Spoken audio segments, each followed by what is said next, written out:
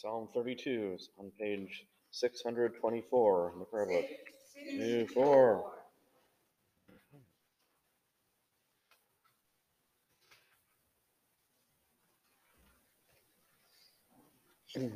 Happy are they whose transgressions are forgiven, whose sin is put away.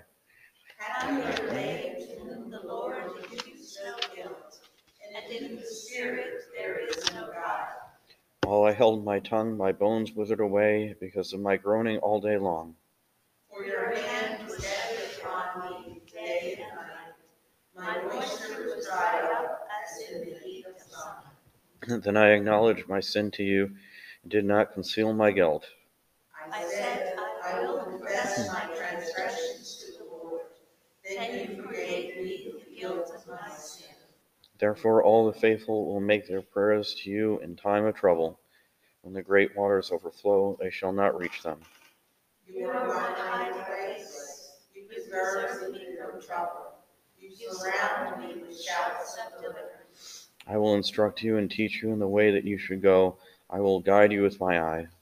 Do not be like horse or mule, which have no understanding, who must be fitted with bit and bridle, or else they will not stay near you. Great are the tribulations of the wicked, but mercy embraces those who trust in the Lord. Be glad, ye righteous, and rejoice in the Lord.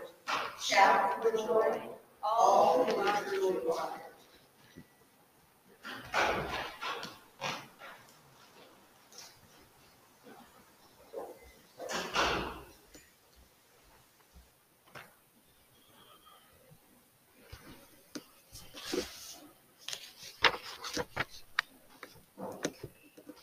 A reading from the letter of Paul to the Romans.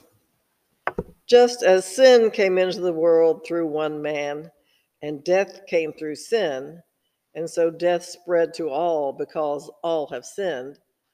Sin was indeed in the world before the law, but sin is not reckoned when there is no law.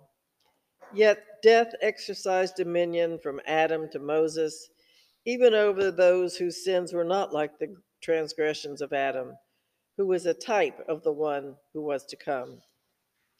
But the free gift is not like the trespass. For if the many died through the one man's trespass, much more surely have the grace of God and the free gift in that grace of the one man, Jesus Christ, abounded for the many. And the free gift is not like the effect of one man's sin.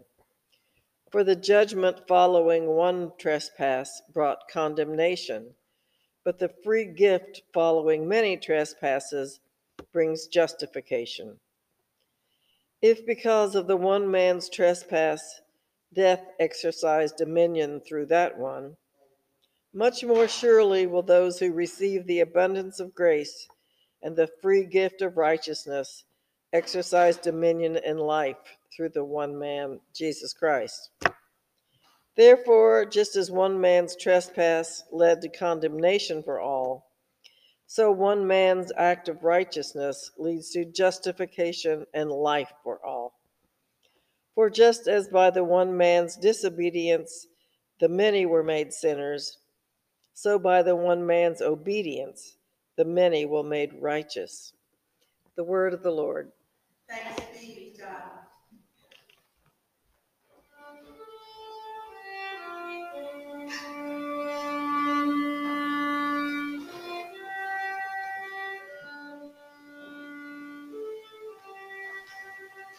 Lord is my light, my light and salvation.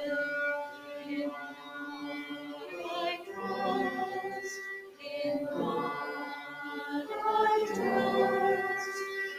The Lord is my light, my light and salvation.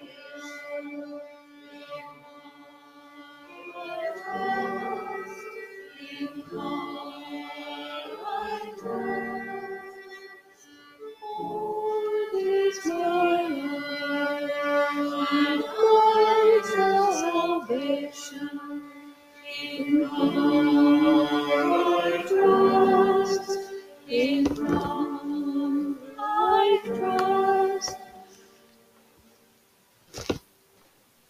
Holy Gospel of our Lord Jesus Christ according to Matthew.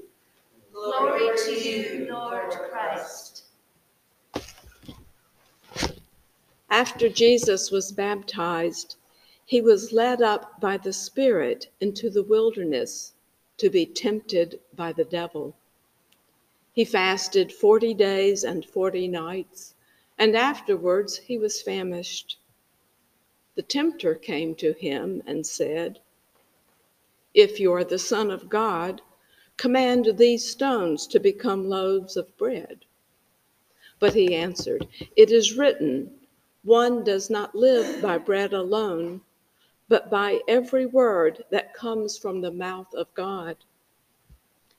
Then the devil took him to the holy city and placed him on the pinnacle of the temple, saying to him, "If you are the Son of God, throw yourself down, for it is written, he will command his angels concerning you, and on their hands they will bear you up, so that you will not dash your foot against a stone." Jesus said to him, "Again it is written, do not put the Lord your God to the test." Again, the devil took him to a very high mountain and showed him all the kingdoms of the world and their splendor. And he said to him, "All this I will give to you, if you will fall down and worship me." Jesus said to him, "Away with you, Satan, for it is written, worship the Lord your God and serve only him." Then the devil left him, and suddenly angels came and waited on him. The Gospel of the Lord. Praise to you, Lord Christ.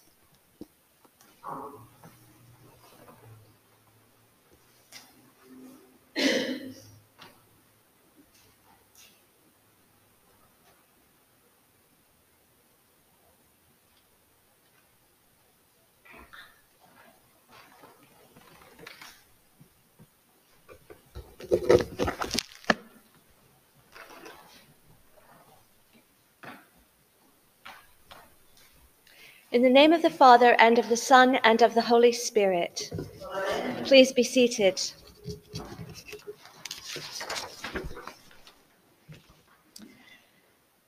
The Church of the Holy Sepulchre in Jerusalem is built on the place believed to be Golgotha, the site of Christ's crucifixion.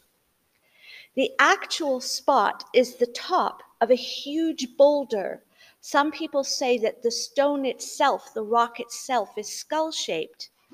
But beneath it, at lower ground level within the church, is a small chapel with a stone recess called the Chapel of Adam.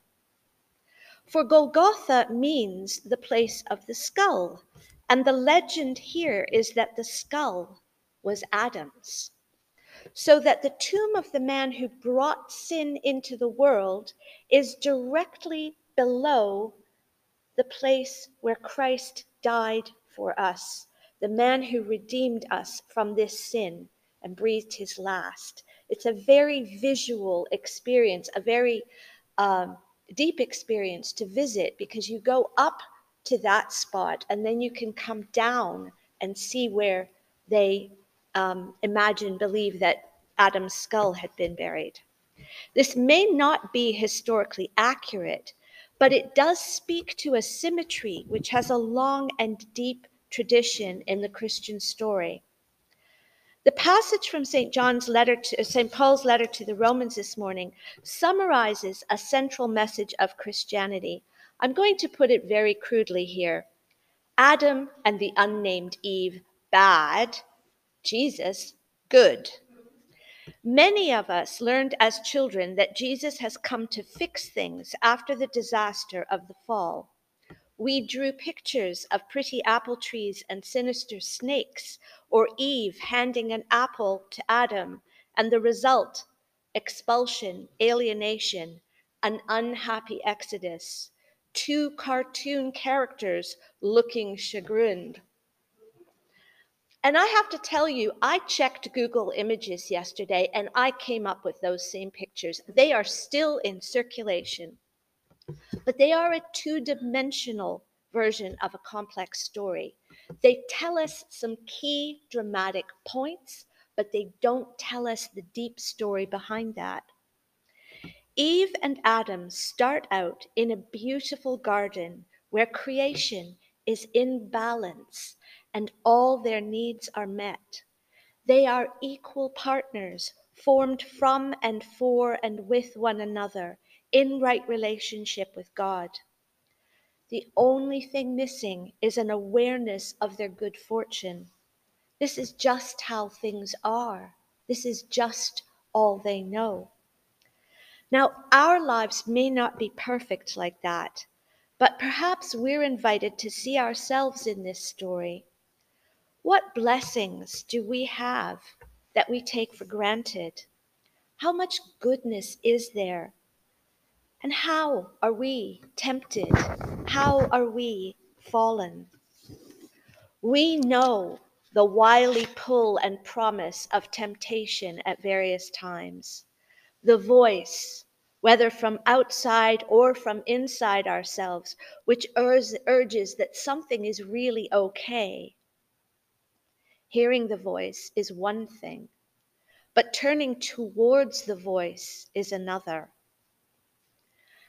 Maybe Eve doesn't fall when she takes the apple or when she gives the apple to Adam. Maybe her fall occurs when she turns to the tree with new eyes, seeing not the tree that God has shown her and spoken to her about, but a different tree, one she now desires in a new way.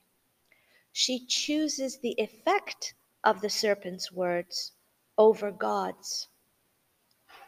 The Genesis reading ends with Eve and Adam's eyes being opened to know that they are naked and their fumbling efforts to cover their shame with fig leaves. God may expel them from paradise in a few verses hence, but at this moment, they've already left it. They have othered God by their disobedience. Now they are othering their own bodies, feeling shame about something we were told in Genesis chapter 1, verse 27, was made in God's image. And the next thing that happens, if we all remember the story, will be the blame game. What could be more othering than pointing at someone else and saying, it's their fault, they did it, they made me? Here are people in need of grace and repentance. Their feet haven't moved, but they have already left paradise. They're gone. In the second story of temptation that we heard this morning, Jesus appears as far as possible from Eden as we can imagine. Alone in the wilderness, he has fasted for 40 days and nights. None of his physical needs have been met. His tempter comes to him when he is at his weakest point. As Eve does, he listens to what the tempter promises, but then he responds differently. And one commentator notes that Jesus hardly uses words of his own throughout that encounter. The commentator suggests that having emptied himself so completely, Jesus can barely think or speak. And so he falls back on God's word. He draws from the deep well of Deuteronomy, that book we were looking at a couple of weeks ago that was written for a people in exile who needed to strengthen themselves for the return to right relationship with God. In each case, the temptation has the appearance of reason. It feeds into Jesus's and our own desires. Do you want bread? Of course he does. Of course we do. But God is the source of good bread, the bread of life. Do you want God's power to be known? Of course he does. Of course we do. But Jesus uses miracles not to show off, but to bring God's kingdom into view. Think of the miracles we know so well: healing the sick, feeding the hungry, rising to new life, and revealing himself in secret to those who are chosen as his apostles. He lives into the kingdom in his miracles. But what about power? How much better we know the world and how it should be run. And wouldn't that be great? And I'm sure Jesus could do an even better job than we could. But we also know that the God whom we serve is beyond human image. God is not the pinnacle of a power pyramid, but a power which calls for a profound mutuality, so that as God promises in Deuteronomy, it may go well with you in the land. And when he says you, he means everybody. Christ seeks no earthly power, but points to the power of God's kingdom, in which we all have an equal share. Finally, Jesus uses his own words: "Away with you, Satan." And then, after Satan disappears, angels come and attend him.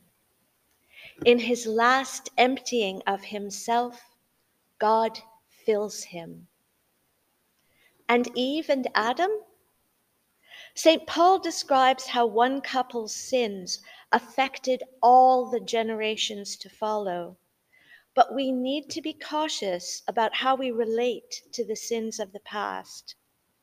Identifying too closely can be as unhealthy as distancing ourselves from them. Let our yes be yes, and our no be no. When there are reparations to be made, the repair of relationships, the repair of justice, the repair of our own hearts, truth to be spoken, let us bend towards that.